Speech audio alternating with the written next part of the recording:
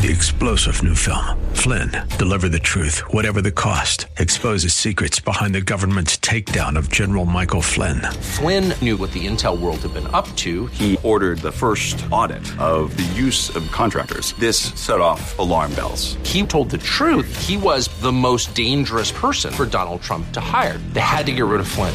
Flynn, deliver the truth, whatever the cost. Available now. Watch it today. Go to salemnow.com. salemnow.com. It is the great white throne judgment. It is a fearful place. It's a place that we'll explore next on Abounding Grace with Pastor Gary Wagner.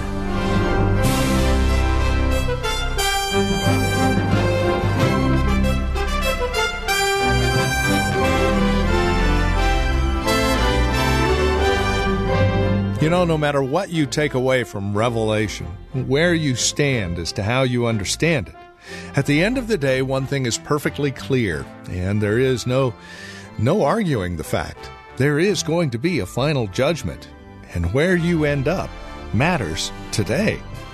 We invite you to join us as we understand Revelation as a primer for evangelism. The Great White Throne Judgment is up for discussion. Join us in Revelation chapter 20.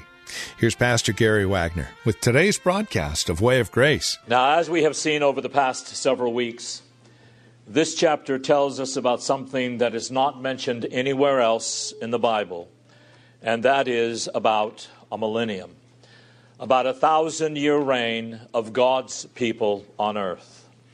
It also talks about the release of Satan toward the end of time that is not mentioned anywhere else in Scripture either. And remember what all of this is. This is a framework showing that this 1,000-year period is not a literal 1,000 years. The word 1,000 isn't used literally often in Scripture. It more often means a long and complete period of time. It has already been 2,000 years since it began, because this millennial period, as I've said before, began with the binding of Satan 2,000 years ago. The word Jesus used for binding the strong man in Mark 3 is the same word that is used here in Revelation for the binding of Satan. And during this whole millennial period, Satan is going to be bound as far as deceiving the nations is concerned, so that the nations will be open to the gospel of Christ. And toward the end of this 1,000-year period, which is already 2,000 years long, and who knows how many more years there are to go, after the world has been conquered by the gospel, and it is overwhelmingly Christian, Satan will gather up the remaining non-Christians and hypocrites for one last great attempt to overthrow the city of God, the camp of the saints, the church, or the kingdom of the Lord Jesus Christ. And that attempt on the part of Satan toward the end of the world will be a total failure. And he and his armies and all of his efforts will come to an eternal end with the second coming of Christ.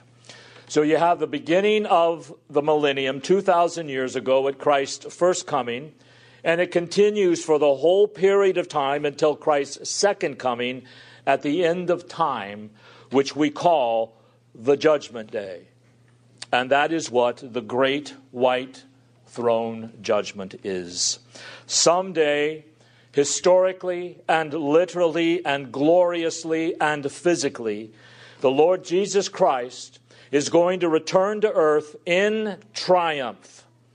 He is going to raise everyone from the dead that has ever died in the human race, and then he will cause those who are alive at that time to experience a transformation of resurrection without going through death, and will cause them all, saved and lost, everyone to stand before him and be judged.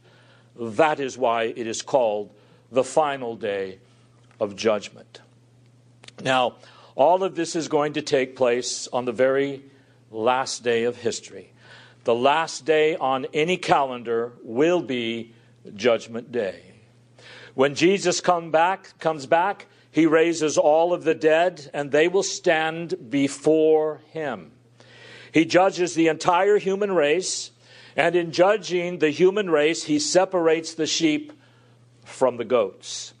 The sheep he gathers around him. The goats he sends to hell. While the sheep are gathered around him, he rejuvenates and purges the whole universe with fire, finishes what he began in the perfection of the new heavens and the new earth, and then turns over the new heavens and the new earth to the perfected people to live with him throughout the endless ages of eternity. Nowhere in Scripture, not even once, does it ever say that you should repent and believe in Jesus or you will be left behind. Nowhere ever does it even intimate such a thing. The command of Scripture is repent of your sins, believe in the Lord Jesus Christ, because you are all going to stand before God on Judgment Day, whether you believe it or like it or not. In Paul's great sermon to the Athenian philosophers, he ends it by saying in Acts 17, verses 30 and 31, "Therefore, having overlooked the times of ignorance, God is now declaring to all men that all everywhere should repent, because he has fixed the day in which he will judge the world in righteousness through a man whom he has appointed, having furnished proof to all men by raising him from the dead." So here is the motivation for repenting of your sins. God has fixed a day, one day, not a series of days, in which he will judge the world in righteousness. Now that's important to bear in mind. Not only does Scripture never say repent or you will be left behind, but in the view of the dispensationalists, they say there are a series of judgments that take place at the end of time.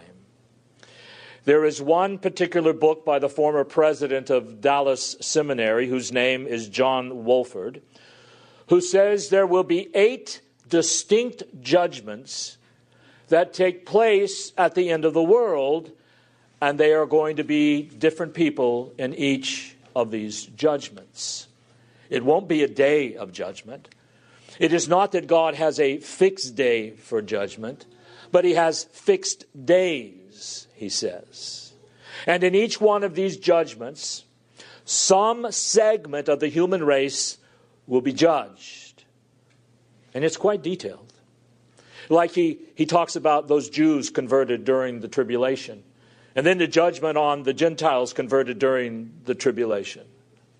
Now what Mr. Wolford says about Judgment 1 and Judgment 8 is, quote, "These aren't taught in the Bible, but we need to establish a first and eighth judgment in order to complete our dispensational system," end quote.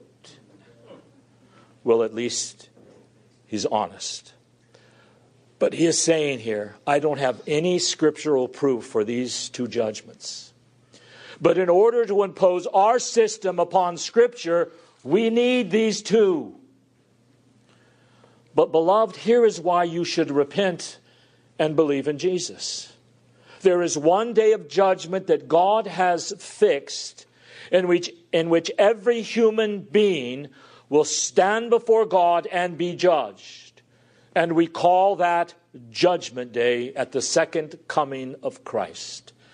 And here in our text, it is called the Great White Throne Judgment. That is, at the very end of history as we know it, and the beginning of the perfected heavens and earth. Notice some things now about this vision in verses 11 through 15 of chapter 20. There was a throne. Now, we have often seen the use of the word throne in the book of Revelation, and it signifies 2 things, sovereignty and judgment. Whenever you see the word throne in the book of Revelation, think of those two words. One, God sits on a throne as sovereign Lord and King, governing the entire universe, including all of the church's enemies. And secondly, God sits on a throne that is a throne of judgment before which every person will stand one day in judgment before the end of time. Notice also that it is a great white throne. And to describe it as a great white throne is to point to its magnitude, its majesty, its splendor, its purity. And there is a throne greater than Caesar's, and that, of course, was a great encouragement to the church of the first century. That even though they were being persecuted by Caesar at this point, someday Caesar and all of the rest of the tyrannical rulers are going to have to stand before a greater throne than their own. It is white. That is, it is majestic, glorious, perfectly just, righteous, and holy. And from the throne, it says, heaven and earth flee away. Now, we've seen this figure before in the book of Revelation. What is it about this throne at the end of time that will cause, at least figuratively speaking, all of the universe to run and to try and hide from it? And at other times, when this imagery is used, it has reference to the face of God. It is because of the terrifying look that those who remain apostate in the universe see in the face of God. Turn to Revelation 6, verses 12 through 17. I looked when he broke the sixth seal, and there was a great earthquake, and the sun became black as sackcloth made of hair, and the whole moon became like blood. And the stars of the sky fell to the earth, as a fig tree casts its unripe figs when shaken by a great wind.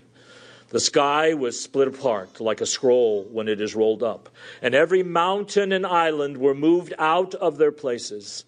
Then the kings of the earth and the great men and the commanders and the rich and the strong and every slave and free man hid themselves in the caves and among the rocks of the mountains. And they said to the mountains and to the rocks, fall on us, hide us from the presence of him who sits on the throne and from the wrath of the Lamb. For the great day of their wrath has come, and who is able to stand? This is on Judgment Day. There is no hiding place found for anyone. It is an inescapable judgment, and the heavens and the earth will be so terrified, so to speak, by the look of the king on the throne towards his enemies that they will flee away. Then it says concerning the great white throne in verse 12, and I saw the dead, the great and the small, standing before the throne. Now, in the 20th chapter, the dead has reference to the spiritually dead. When we have seen this before, like in verse 5, the spiritually dead are those who have never experienced the first resurrection. Remember, referring to the new birth? Therefore, they are not only dead spiritually, but they will die a second time physically and eternally. And the second resurrection, that is the resurrection of the body, a physical resurrection, is only experienced by those who have undergone that first resurrection, that is their new birth, and that raises them from spiritual death to spiritual life. So the dead in Revelation 20, verse 5, 12, and 13, refer to the unregenerate, the unbelieving in the world, those who are spiritually dead. The emphasis now here in the great white throne judgment is on what will happen to those who remain unbelievers until their death on that day of judgment. That is the focus. Verse 12, and I saw the dead, great and small. And that means from insignificant to significant people. standing before the throne, and books were opened, and another book was opened, which is the book of life, and the dead, the spiritually dead, were judged from the things that were written in the books according to their deeds.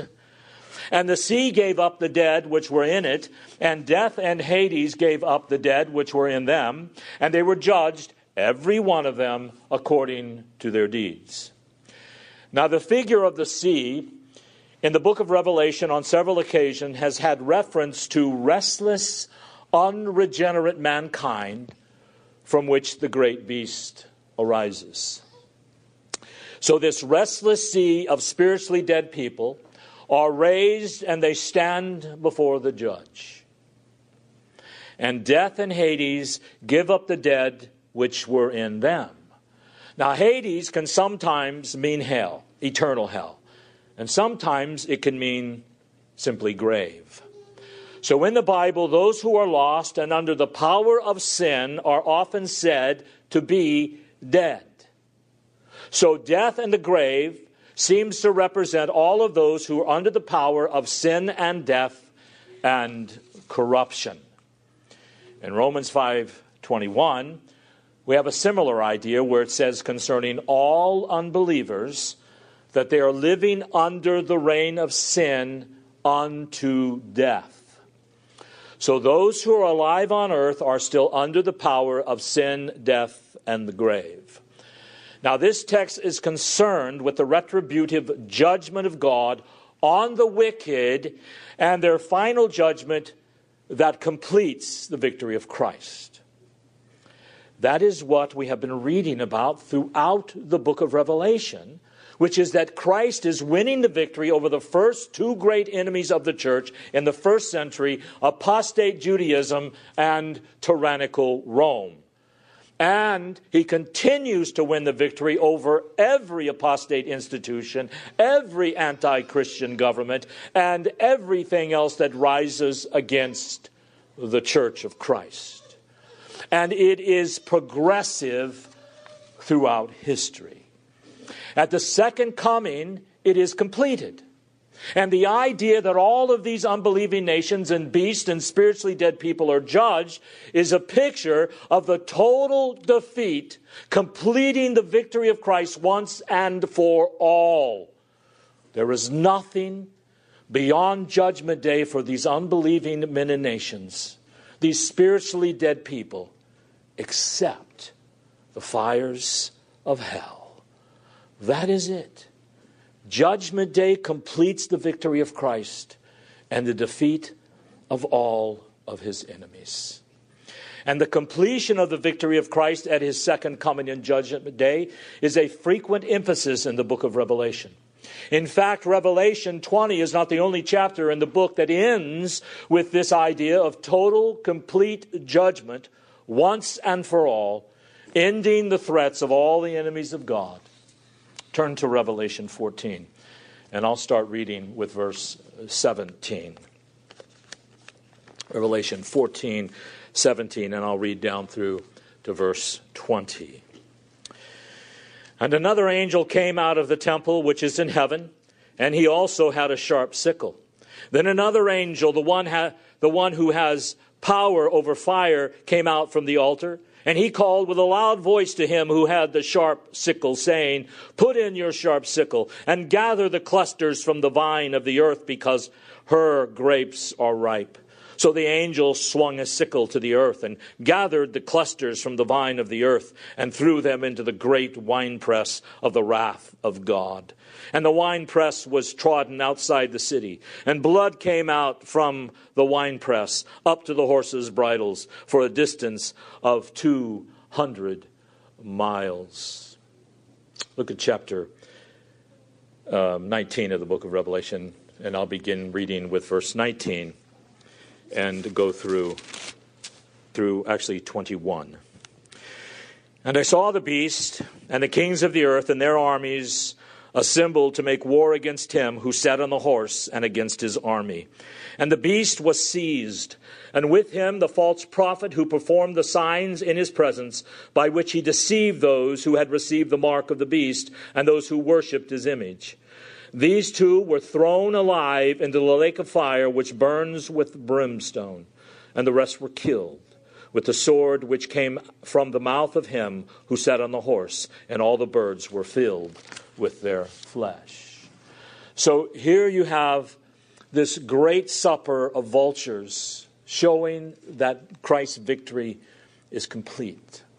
Then the 20th chapter ends with and climaxes with the great day of judgment, the consummation of Christ's victory.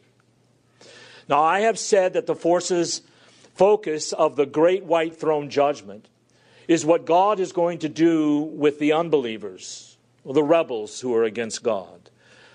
That does not mean, however, that the saint is not present. Now, I say that because you have some people, again, the dispensationalists, who believe that at the great white throne judgment, the only people there will be unbelievers and spiritually dead people. And that Christians are not going to go through the great white throne judgment, but are called to stand before the judgment of Christ. Well, that's not true. The phrases, the judgment of Christ and the judgment seat of God, are used interchangeably. Some places it says that Christians will stand before the judgment seat of Christ, and some places it says they will stand before the judgment seat of God, because it is one and the same, even though the dispensationalists like to draw a difference between those two judgments. Let me show you how we know that the focus of the great white throne judgment is what God is going to do with the spiritually dead. The spiritually alive people will be there as well, though. It says in verse 12, "And I saw the dead, and great and small, standing before the throne, and books were opened." And that is books that contain the life stories of all of these dead people, so to speak. They had their wicked lives and actions recorded in these books. Of course, all of this is in figurative language, so you got to keep that in mind. And another book was opened, which is the book of life.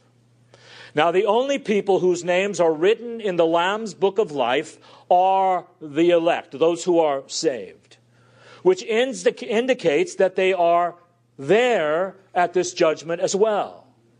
The spiritually dead were judged by the books that were opened containing the story of their wicked lives. And another book, the book of life, was opened at the great white throne judgment, which means the elect also were being judged before God. But the focus of the chapter is on what God does with the non-elect. You can go through the book of Revelations, chapters 13, 21, 17, 22. And many times the book of life is mentioned, and it always has reference to the elect of God.